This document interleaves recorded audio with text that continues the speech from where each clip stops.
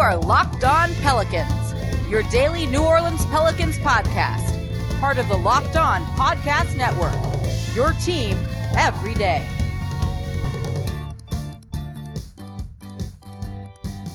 Welcome to another edition of Locked On Pelicans, the daily podcast covering your favorite team, the New Orleans Pelicans in NBA, part of the Locked On Podcast Network, your team every day, available wherever you get your podcasts. I'm your host, Pelicans Insider, credential member of the media, Jake Madison, at NOLA Jake on Twitter, here with y'all on this Friday, final podcast of the week.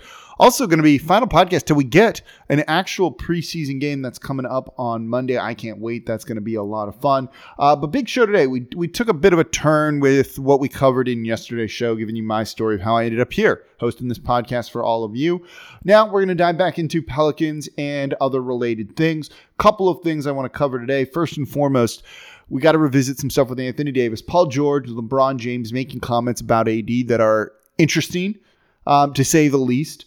Then I want to get into the attendance policy that it sounds like we're going to kind of see come out for your New Orleans Pelicans. Are you going to be able to make it into the Smoothie King Center for a game this year or not?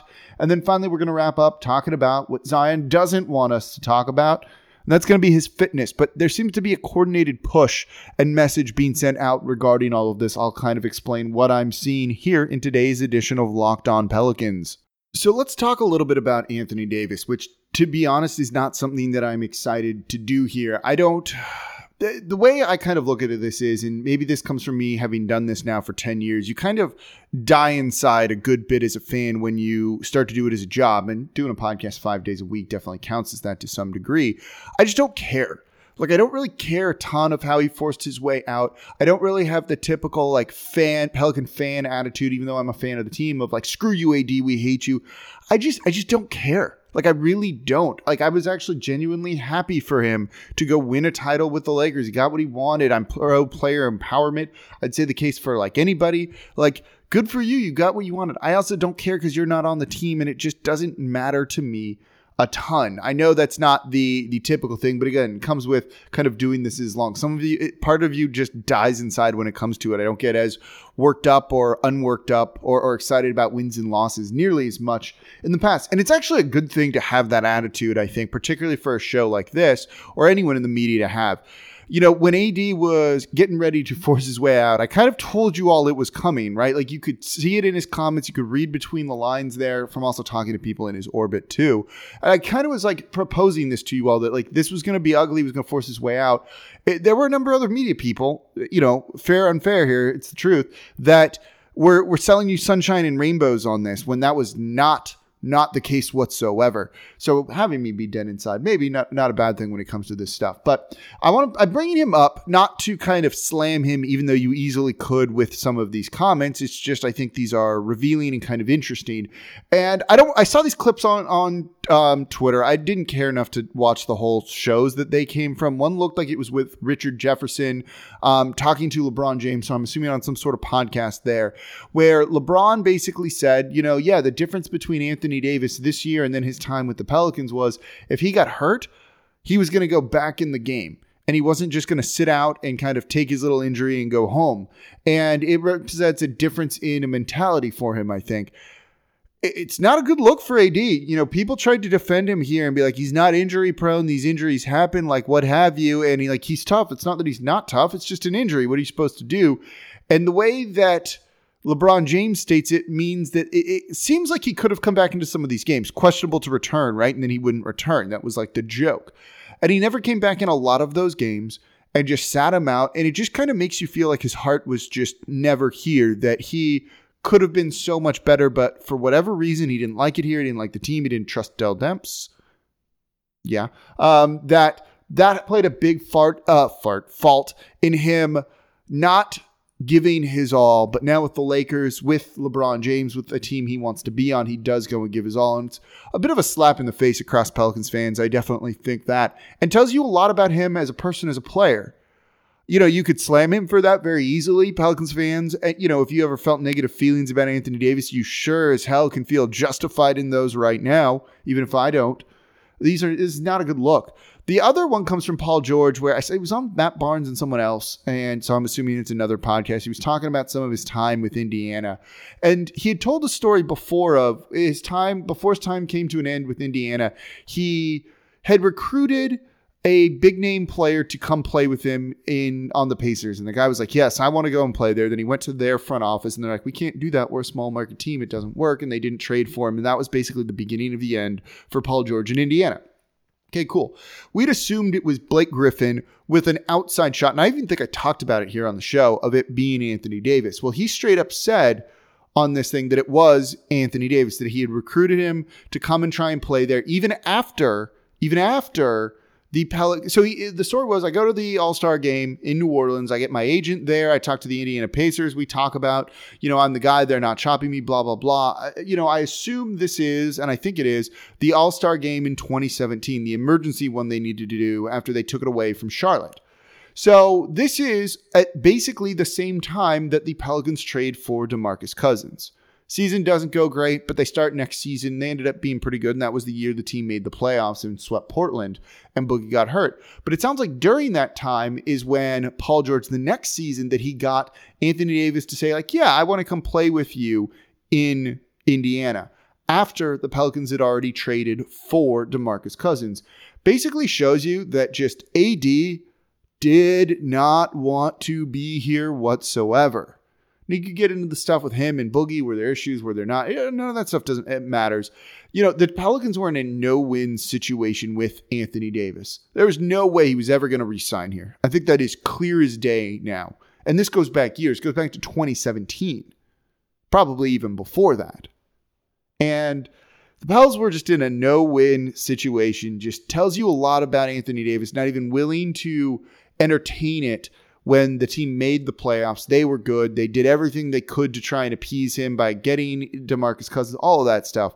Just a no-win situation tells you a lot about Anthony Davis, right? Like, that's my big takeaway from this. Just tells you a lot about Anthony Davis. And while I don't care for all the pettiness and all of that stuff, anything you guys have felt about AD since he's left and the way that kind of all worked, yeah, you hear these comments and you were totally justified in thinking all of those thoughts and having all of those feelings. Coming up, we'll take a look at the attendance stuff for the Pelicans. Are you going to be able to be there on opening night? What about any point during the season? We have an update somewhat on that, and we'll give you the latest on what that is coming up here on Locked On Pelicans. Before we get to all that, today's show is brought to you by Built Go. You've got a wall, you've got to break it through, whether it's me doing prep for the show, whether it's me getting ready for another Zoom meeting, whether it's maybe just putting up the Christmas decorations around my house, which I'm not looking forward to doing either. Sometimes you've got a wall and you've just got to break through it, and you can do that better than ever with Built Go. Built Go is the healthy replacement for your energy drink, except the energy is not fake. It's lasting and it is natural. These are easy to take 1.5 ounce energy gel packages. You can throw it in your briefcase for the most focused presentation ever, or your golf bag to power through the back nine. Built Go is basically the best workout gel out there on the market. It's like 5-hour energy without the same crash feeling, or drinking a Monster drink with a third of the caffeine and better results. And it comes in 3 delicious flavors: peanut butter honey, chocolate coconut, chocolate mint. I've tried these in the morning basically as a replacement for coffee to maybe get away from some caffeine and try and cut down a little bit. They work. You feel pretty good about these. They taste good too, which is most important. Built Go combines energy gel with collagen protein, and that collagen protein is fast absorbing, so it's going to get into your system fast, and it's loaded with good stuff to ignite your work. That collagen gel, by the way, promotes joint, soft tissue, hair, and skin health. This stuff literally makes you look better. If you want to give it a try, go to BuiltGo.com, use promo code LOCKED, and you're going to get 20% off your next order. That's promo code LOCKED for 20% off at BuiltGo.com. So coming up on Monday, game day preview. We haven't done one of these in a while. Even if it's a preseason game, it's exciting. The Pelicans play real meaningful basketball. We'll give you guys a guide on what to expect in the game Monday night and what I'm going to be watching for as well. So make sure you tune into the Monday edition of Locked On Pelicans. We got an update from the city on the Saints attendance plan. They're kind of rolling back some of the fans that they had in stands there due to surge in coronavirus cases, all of that stuff. I'm not going to get into all the specifics and some of that stuff here. And it doesn't matter whether you think it's right or not. That has no place for this discussion today. Basically, it is what it is. They also talked about the Pelicans now that their season is starting. And it sounds like Pelicans are going to be allowed fans at games this year. And we kind of expected that given that the Saints had fans, but we knew it was going to be a really limited number. Well, that limited number right now is going to be 750 to 800 people, at least for the opener. And they hope to ramp that up as time goes on. I've spoken to ticket reps before about this a little bit of what would next season look like. I don't have specifics on anything, but yes, there are fans. I'm sure it'll be kind of rotating. If you have season tickets, you're probably going to get some games, and that's about it. And it's basically everyone's kind of on a partial season ticket plan this year. I also kind of assume that people who have floor seats and all of that, where you're not going to even be allowed to sit this year, will probably be able to make more games than others, which, yeah, if you're paying $10,000 a ticket, no problem with that. It's nice that this will be one of the few places, I think, this season that you're going to be able to have fans in attendance. I don't know how this is going to work in a place like California where the restrictions are stricter. You know, certainly I can't see the Lakers, the Clippers, the Golden State Warriors, Sacramento Kings really having fans in their arenas at all this year. As we kind of look at how things are going, though that may change. But it's kind of one of those things. If you want to go and support the team, you're going to be able to do it. There will certainly be restrictions on how you've got to do that in place, but there will be fans in stands. I don't think either way it's going to make a huge difference, but as we saw in the bubble, you've got to rely on your bench to create a lot of the energy for your team.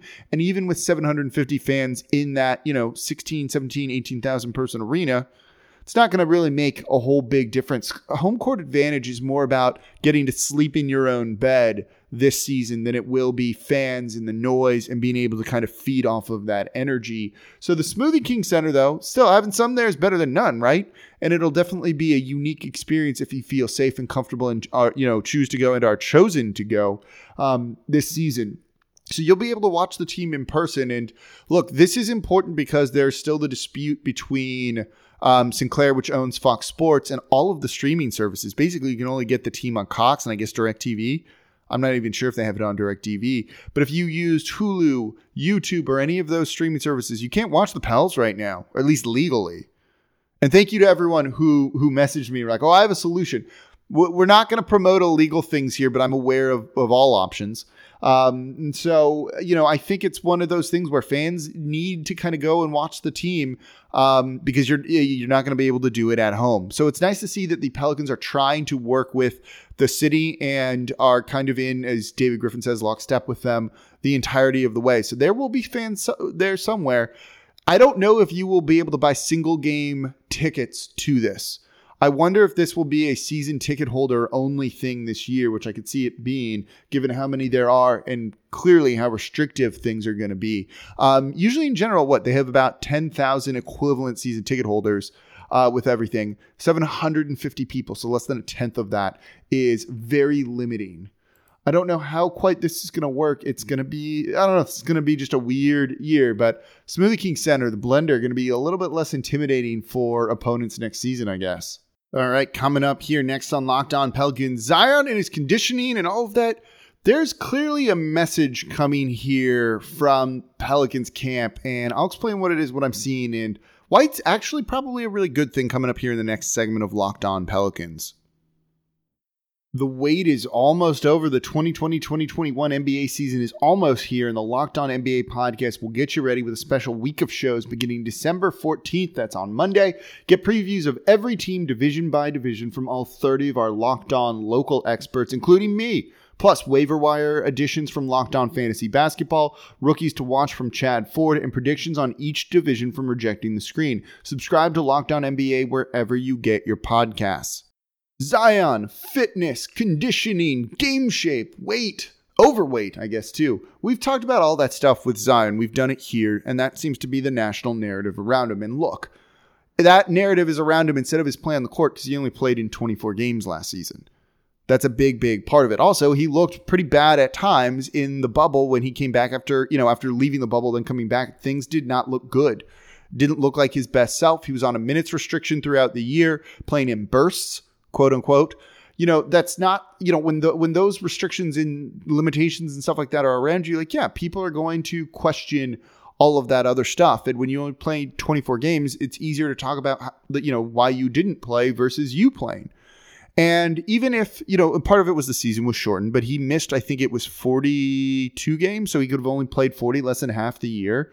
That's going to change kind of the way the narrative is. It makes sense. I don't think it's necessarily incorrect, but it clearly seems to have bothered Zion. I think you can clearly see he's kind of annoyed with this, that this is what people talk about with him versus anything else, right? Versus his on the court play and how good he looked. And we can, bring up his numbers. We know how good he was last year. He was dominant, and now he's only going to be even better this year.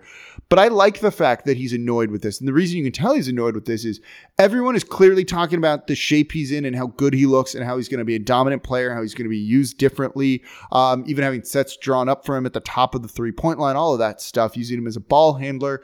The talk is trying to put some of that stuff to rest. You heard JJ Redick say it. You've heard other guys in their interview say it. Nicolo Melli said it very clearly the other day. Stan Van Gundy, David Griffin. It seems like a kind of coordinated push in a way to kind of bury and kill this narrative. And if Zion's pissed off about it and they're doing this because he's annoyed by it, I dig it. Anything that motivates him a little bit more, right? I was on a show recently, and I've said it here, that the way he becomes a dominant player is not improving on anything else. It's just realizing you are a professional and needing to take care of your body, keeping it in the best shape and condition possible, like LeBron does, spending all that money to play at such a high level at his age.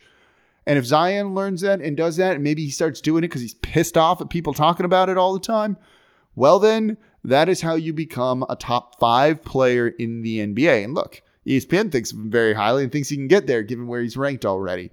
I love that he is furious about all of this. I love it. Anything that motivates him more to kind of put this all to rest and to bed, I think is a good thing and only great for his development. That is the most important thing that I see with him over anything else. I don't care about a handle. I don't care about a shot. Take care of your body. Do all those things that you need to do to make you the best professional you can be. And a lot of it is not on the basketball court stuff. So if he's motivated because he's pissed off and the Pelicans want to try and make things a little bit better, oh, hell yeah, sign me up for that. If that's the type of Zion we're going to see this year, he's going to be an all-star. He's going to be a really, really good player and better than he was last year, and that's what we want. So I'm excited that there's this kind of coordinated push trying to kill this narrative off. Now, the narrative won't go away until we see him out there and until he does it consistently. That's also the only way that it's going to go. That's the only way that this gets put to rest. You got to prove it because you only played 24 games last year. But if that motivates him, I dig it. I like that. More motivation for this team to be better next season because they weren't good last. And that's what we want to see out of Zion Williamson. All right, that's going to do it for what day is the week? Friday edition of Locked On Pelicans. Thank you all for listening. Go check out Built Go over at BuiltGo.com. Use promo code LOCKED for 20% off your next order. And as always, I'm your host, Jake Madison, at NOLA Jake on Twitter. I'll be back with you all Monday for a game day. I'm excited.